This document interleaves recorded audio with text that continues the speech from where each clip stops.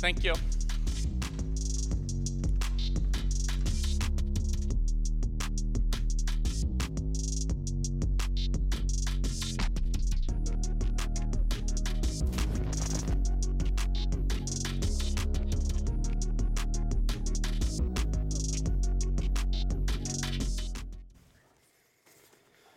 Well, good morning.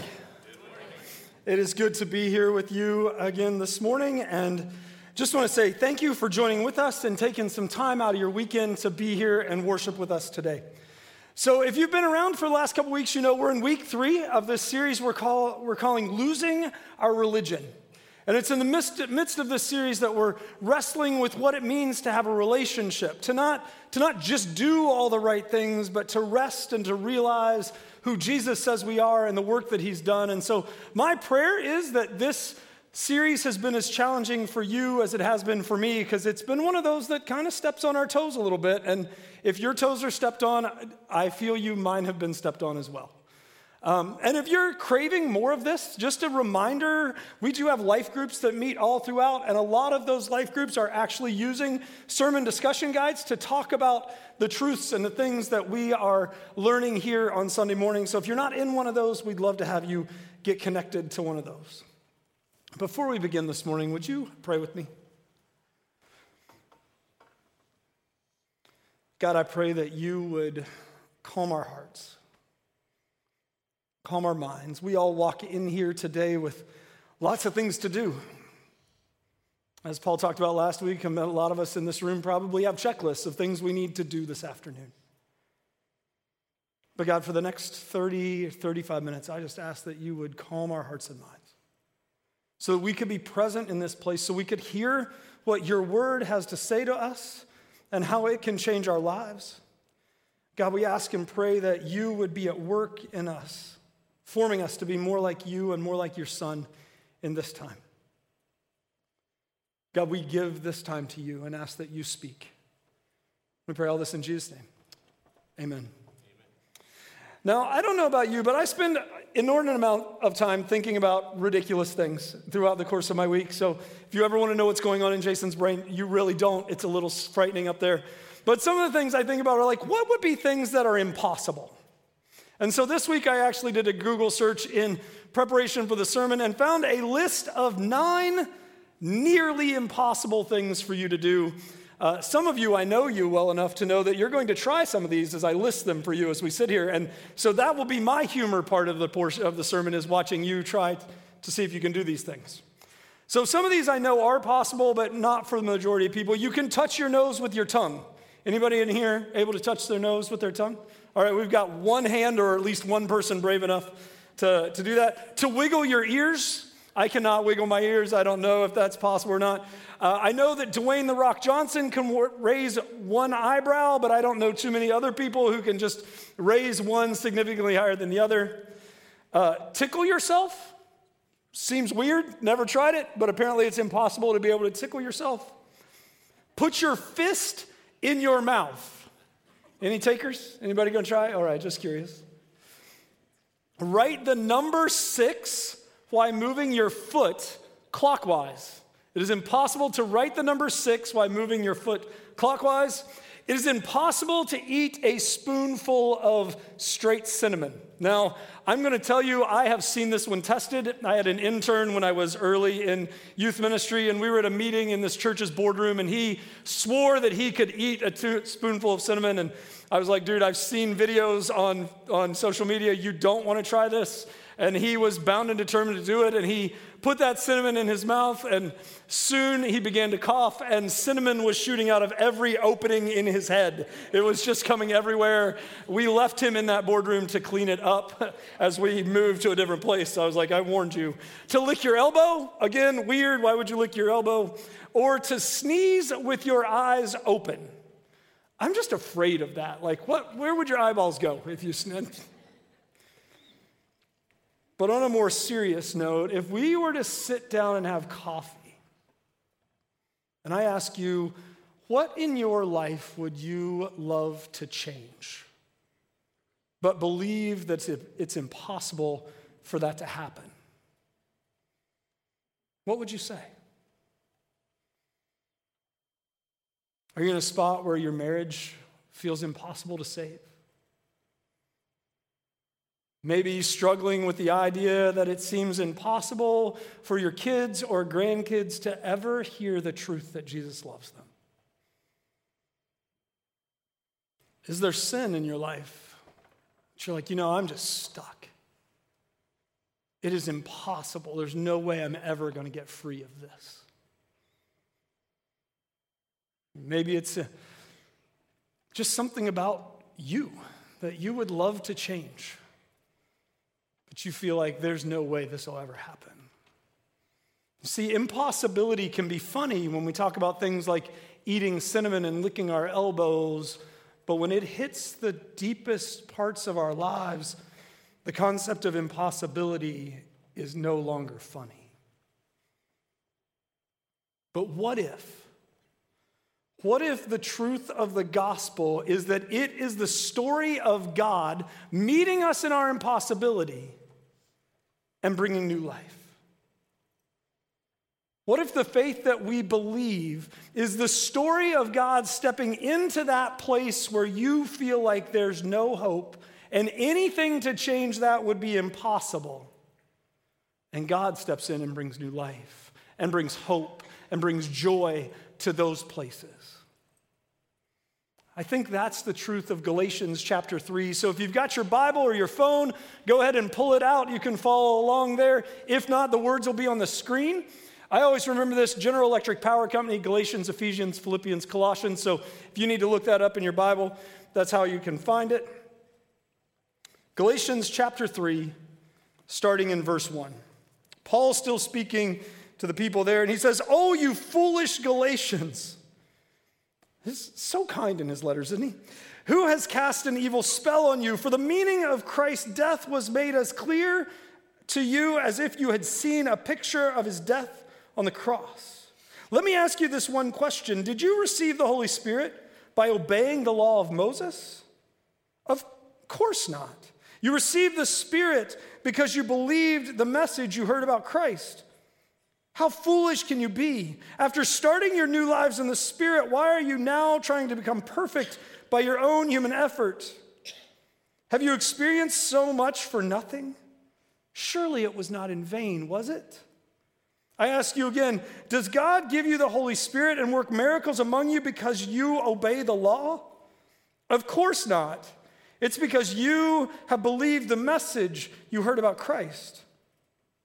In the same way, Abraham believed God, and God counted him as righteous because of his faith.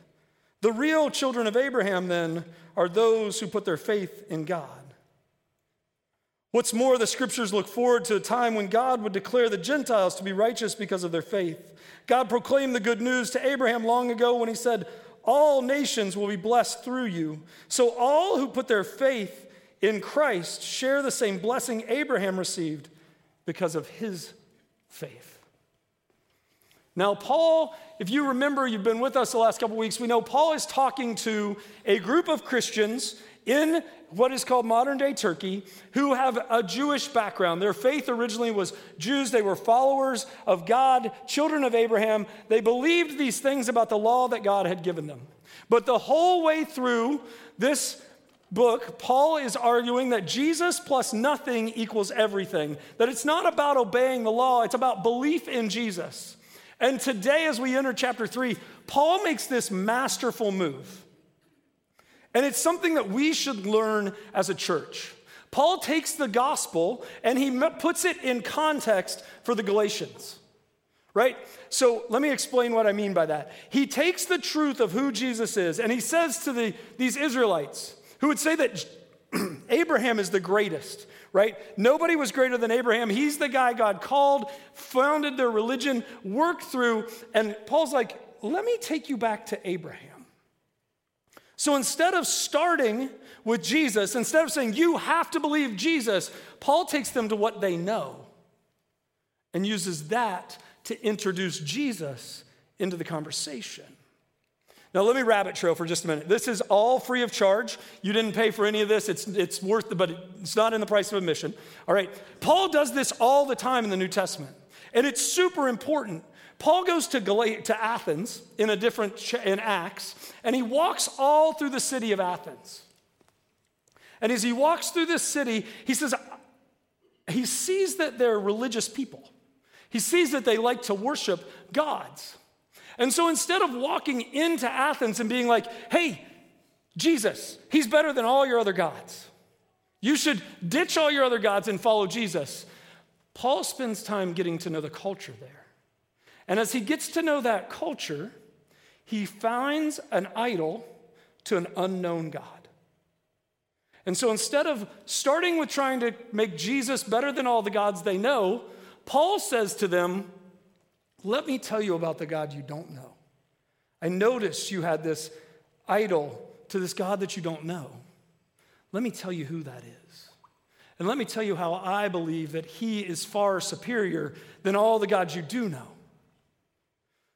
What would our efforts to share the gospel of Jesus look like if we begin to meet people where they are in our culture? So this is a little bit of a dated analogy or example of what that would look like. And some of you are like, could we get one less pastor to talk about Harry Potter? Because we're really tired of hearing about it, right? But the story of Harry Potter, whatever you think about whether kids should read it or not, we won't go there. The story of Harry Potter is about a force of evil, he who must not be named, right, for those fans in here, who is going to kill Harry. But he can't. And what saves Harry? The love of his mom, who would give up her life to save his. Sound familiar? J.K. Rowling is a masterful storyteller, but she's not the creator of the original story. Jesus came to spare us from the evil one who would destroy our lives. But his love saves us. Right? That's the gospel. Could we be more effective if we would begin meeting people in cultural stories? Marvel's full of them as well if you're a Marvel fan. There's all kinds of stories through our culture where we can meet people where they're at and introduce Jesus instead of forcing Jesus to fit where we want them to be. All right, rabbit trail over. That was free. Come back next week. There'll be more free content. Let's take a look at our text again. So Paul makes this move now to talk about Abraham. Galatians 3:6. In the same way, Abraham believed God, and God counted him as righteous because of his faith. Abraham was not credited righteousness because he obeyed. He was credited righteousness because he believed. You see, Abraham's story is a story where order matters. The order of events matters in Abraham's story, and because it matters in Abraham's story, it matters in our story. You see, Abraham was about just going about his day. He was living life, doing whatever he needed to do, and God shows up. And God calls Abraham to something. God acts on behalf of Abraham. And he says, Abraham, I'm going to bless you. I'm going to make you a great nation. I need you to leave this land of comfort. I need you to go over here. And when I bless you, I'm going to bless all the other nations through you. God acts. Abraham believes. Abraham says, God, if that's what you say you're going to do, then I will go. He trusts what God said, and because he trusts what God said, Abraham leaves his homeland. Now, you need to understand this. We look at this and we're like, oh, that's not a big deal. We move all the time, right? I moved from West Virginia to Indiana to St. Louis, back to Indiana to Minneapolis. Now I'm here in Illinois. Moving's not a big deal, Jason. People move all the time. It was a big deal then. Abraham is leaving everything. His family, his money, his wealth, everything but his nephew Lot and his wife are right there, and he walks out into a desert. He essentially commits suicide in that time because he believes what God said and he wants to obey what God has asked him to do. But Abraham didn't initiate the action, God does. Paul says it's the same for you, Galatians, and for us today. God acted by sending Jesus to die on the cross. God stepped out of heaven before we could do anything, sent his son to die on a cross to rise again. Then for the Galatians, they believed or we believed. And it's out of the belief that comes obedience.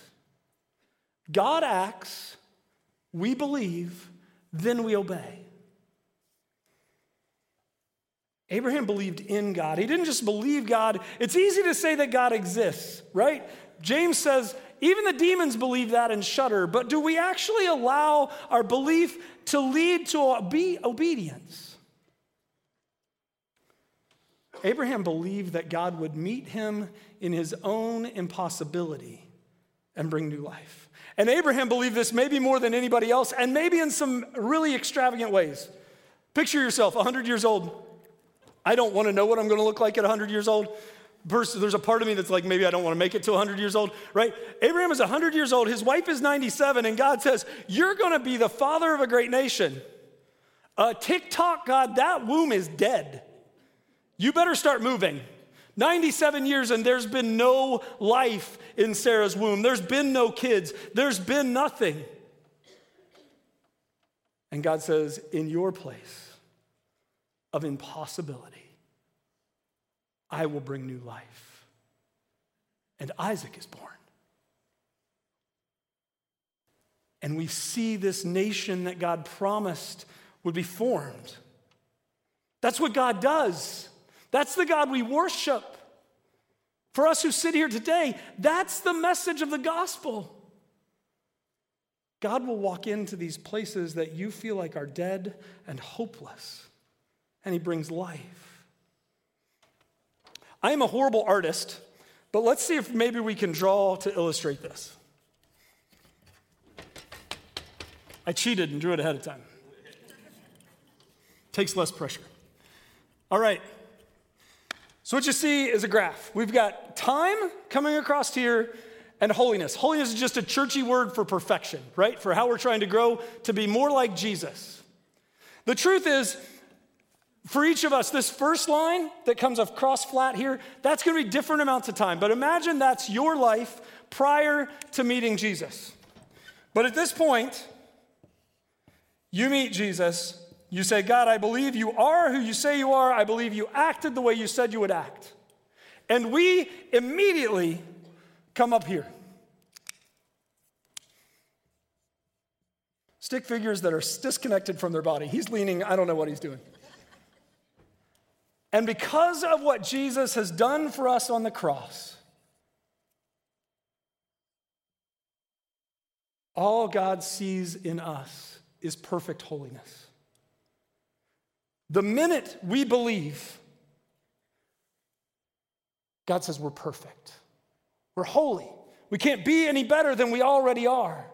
We can't be any more loved than we already are because God sees us through his son. Now we live this experience, right? If we're honest as Christians, we still mess up, right? So we grow a little bit and then we plateau and then maybe we go on a camp or a retreat and we have some growth and then we plateau and then we fall back down because we sin again and we keep messing up, right? So Martin Luther said we are simultaneously saint, 100% perfect and holy, and sinner. People who live lives that go up and down and up and down. Now, I don't know about you, but I used to believe that I would live this life and I'd fill up another whiteboard full of sin. And at some point, that sin became so much and we confess and we say, God, I'm sorry. Would you forgive me? I'm sorry I got angry. I'm sorry I got angry at that person.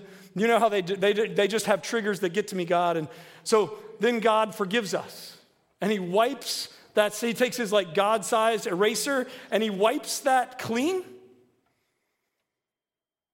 That guilt that we feel, that pressure that we feel to have to continue to come back and say, I'm sorry, that's us trying to earn it, right?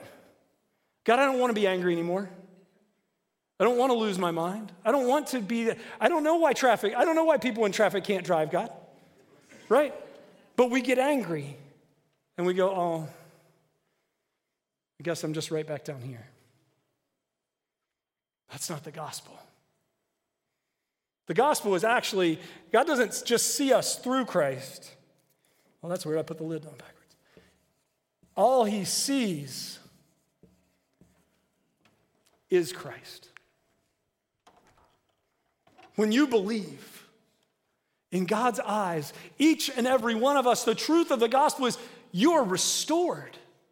You are perfect. You are made whole in God's eyes. That's the impossibility. You can't be any more loved. It doesn't matter what you do tomorrow when you walk out of this place. It doesn't matter what you do on your way home. God loves you. Look at Galatians 3:10 through 13. But those who depend on the law to make them right with God are under his curse. For Scripture says, cursed is anyone who does not observe and obey all the commands that are written in God's book of the law. So it's clear that no one can be made right with God by trying to keep the law, for Scripture says it's through faith that a righteous person has life. This way of faith is very different from the way of the law, which says it is through obeying the law that a person has life. But Christ has rescued us from the curse pronounced by the law. When he was hung on the cross, he took upon himself the curse for our wrongdoing. We don't have to try. We don't have to work to earn this. We have Jesus, who took the curse, who took the consequences. All we have to do is believe he is who he says he is. I think this is why Paul is so upset with the Galatians, because they're living as though they can actually work hard enough to make themselves better. They believe they are saved by the truth of the gospel, that they get Jesus, that they get a relationship with God, but then we have to obey in order to attain, in order to grow, so that I avoid the dips. They're living like Jesus plus my willful obedience to the law equals everything. All right, this is a test to see who's been around for to see who's been awake for the last 3 weeks. That's not the formula. The formula is Jesus plus equals everything. Congratulations, you guys get an A. Dick Kaufman, who was a pastor on Tim Keller's staff, said this: Christians, we are saved by the gospel, but then we grow by applying biblical truths to every area of our lives. He says, no, we're not just saved by the gospel, we grow by applying the gospel to every area of our life. What does that look like? It looks like when I hit this valley, every time I hit this valley, I remember Jesus died for me. Jesus died so that I could be made whole. I'm forgiven and I'm free. And when I hit this valley, I remember Jesus died for this. I remember Jesus died for this. When I'm on this mountaintop, I remember I didn't get there by my own works. I didn't get there by memorizing scripture. I didn't get there by praying a little bit more. I got there because God is at work in my life. The truth is, church, the more we begin to apply the gospel to our lives, the more stuff we'll see. We'll be like, oh, wow, I didn't even know that was a problem. We'll never get there by working harder. We'll never get there, as Paul said last week, with our checklists. We'll get there when we allow the truth of the gospel to enter every part of our lives.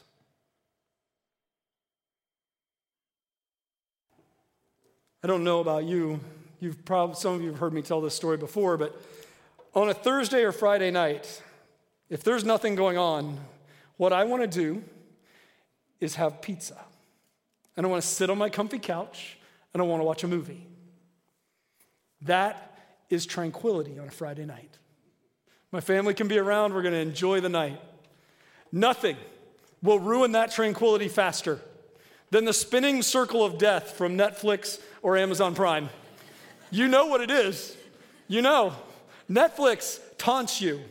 3%, 10%, 24%. Mine gets right to 97% and just circles. And at that point, 99% of my head is candy apple red because I have now lost it. And I am angry. My boys would be like, we don't like to be around Dad when he's like that. Corey normally says, calm down, it doesn't help.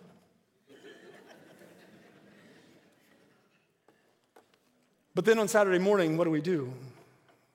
We wake up. We say, God, I'm so sorry I lost my cool. It's just technology. It was just a movie. I'm going to try harder. When we take the gospel and we apply it to these pits in our lives, when we lose it at Netflix, it's not even a real thing. We begin to look at that and what we say is, God, I'm sorry. Would you show me what is in my life that I've put in place of you? Instead of you being the one who reminds me I'm complete, reminds me I'm loved, reminds me I'm whole, what have I put up there? What have I put in place of you in my life that's led me to this place? You see, there's a difference. It's not about me trying not to be angry. It's about me recognizing that for me, it's probably working all the time to make sure none of you know that I'm not really qualified to do this job. It's trying to find acceptance. It's trying to find a place where I feel like it's okay to not be okay. Instead of trusting that Jesus says I'm okay. So then some of you are like, Jason, what's the purpose of the law then? If we have to deal with all this, if it's not really about obeying anything, it's about recognizing what I put in my life that's not Jesus, why did God even give us the law? Paul answers that question. 3:16, or 3:19. Why then was the law given? It was given alongside the promise to show people their sins, but the law was designed to last only until the coming of the child who was promised. God gave his law through angels to Moses, who was the mediator between God and the people. John Stott, a theologian, explains that verse this way. After God gave the promise to Abraham, when he called Abraham and said, I'm going to be your God, you're going to be my people, he gave the law to Moses. Why? He had to make things worse before he could make them better. The law exposed sin, provoked sin, condemned sin. The purpose of the law was to lift the lid off man's respectability and disclose what's really underneath. Sinful, rebellious, under the judgment of God, and helpless to save himself. You see, we need the law to remind us we can't do this on our own. Because the truth is, we think we're pretty good, right? We compare ourselves to each other. We look at our neighbor and we go, better than he is. Look at the neighbor across the street and we go, I think I've got it more together than they do. Or we look at culture and we go, we're living the American dream. My 401k looks good. My kids are doing well in sports. They have straight A's. Life's great. And then all of a sudden we look at the law and we go, oh, but I lied. Right? Let's just pick the easy one. We all do it. Or I did this, and it's in that face that we realize we have to have a Savior. We'll never get here on our own. Paul says not only was it given to show you sin, it was given as a guardian. Galatians 3:23 and 25. Before the way of faith in Christ was available to us, we were placed under the law, guard by the law. We were kept in protective custody, so to speak, until the way of faith was revealed. Let me put it another way. The law was our guardian until Christ came.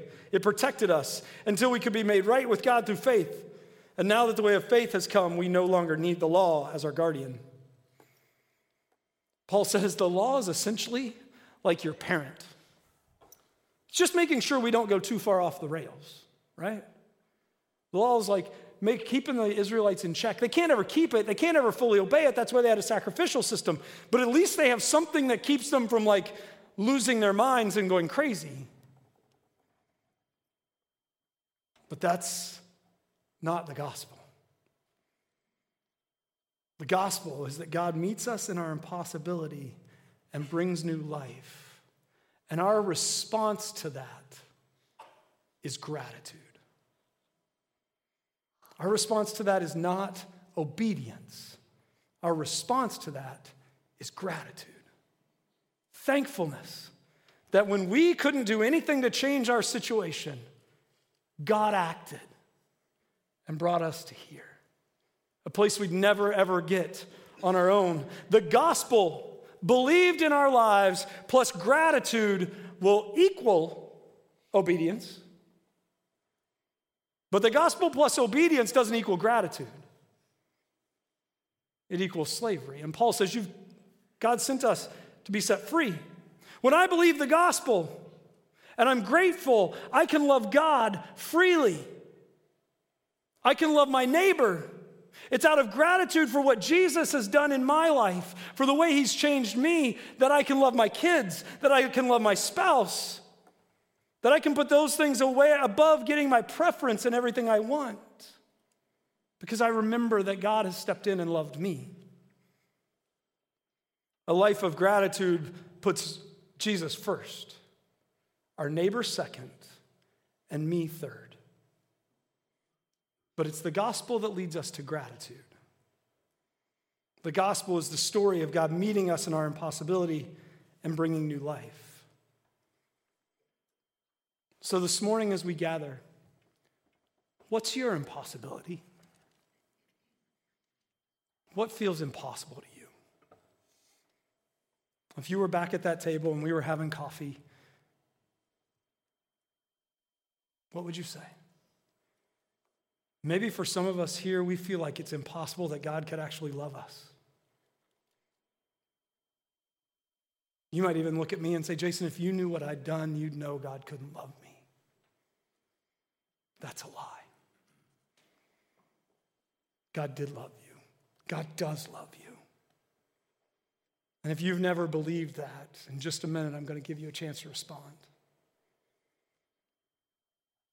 But maybe for some of us who have put our faith there, we're like, but God could never forgive me. Jason, I've asked for forgiveness 1,000 times. He's got to be out of patience. If someone I love did the things I've done back to him, I'd be out of patience with them. God's standing with arms wide open. Stop trying to work. Start applying the gospel. Put me first. See what happens. Maybe you're in one of these valleys and you don't know how to get out. What's your impossibility? The God we worship is the God who meets us in that place. The God who brought life to a 100-year-old womb and bringing forth a nation. It's the God of impossibility who stepped out of heaven and did the impossible. God died. Impossibility number one. And then he came back to life. Impossibility number two. So that you and I could know we're loved. He's the God of the impossible. He's the God who did the impossible in Saul's life when he renamed this guy who was capturing Christians and killing them, Paul, and used him to plant churches all throughout the world and to write over half the New Testament. That's the God who works in our impossibility.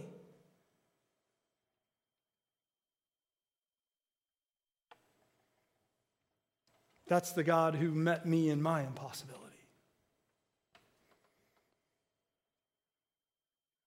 I grew up an angry teenager in a broken house who wanted nothing to do with the church. God stepped into that. God stepped into my frustration with my parents, my frustration with church multiple times. I spent 10 years in ministry and then walked away from this place, promising to never, ever come back.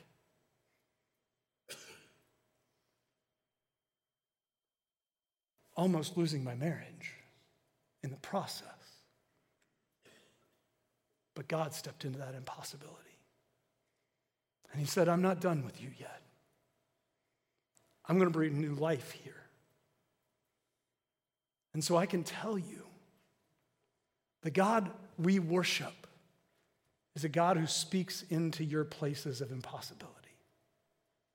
And he wants to bring life into your life if we'll let him. I don't know your impossibility today, but God does. And he's ready to act if we'll let him. Will you pray with me? For those of you who are here this morning and you think, I don't know who this God is, but if you tell me he loves me, I want to follow him. I'm going to invite you to repeat this prayer after me. Jesus, for far too long, I've lived life my own way. I know that I'm a sinner and I can't save myself. I need you to be my source of help. I need you to step into my impossibility and breathe life. I believe you are who you say you are. I want to turn from my sins and trust in you. God, thank you for taking my sin and paying what I couldn't pay. Thank you for being my Savior. For the rest of us in the room, God, we come all different places in our faith walk. All different places with you. God, each of us, though, carrying pain or hurt or stress or struggle. And God, we need you to be who you are. God, we need to see you act. Give us faith to believe. And God, may we live lives of gratitude in obedience to your word. Thank you for your Son. Thank you for the truth of the gospel and the way that it changes our lives. Thank you, Father, for loving us when we were unlovable. We pray all this in Jesus' name. Amen. If you're here this morning and you need someone to pray with you, there'll be people on the sides of the room. They would love to pray with you. They would love to be the source of hope for you in the midst of your impossibility. And if you prayed that prayer for the first time, they'd love to talk to you about that. As we sing this last song, let's worship.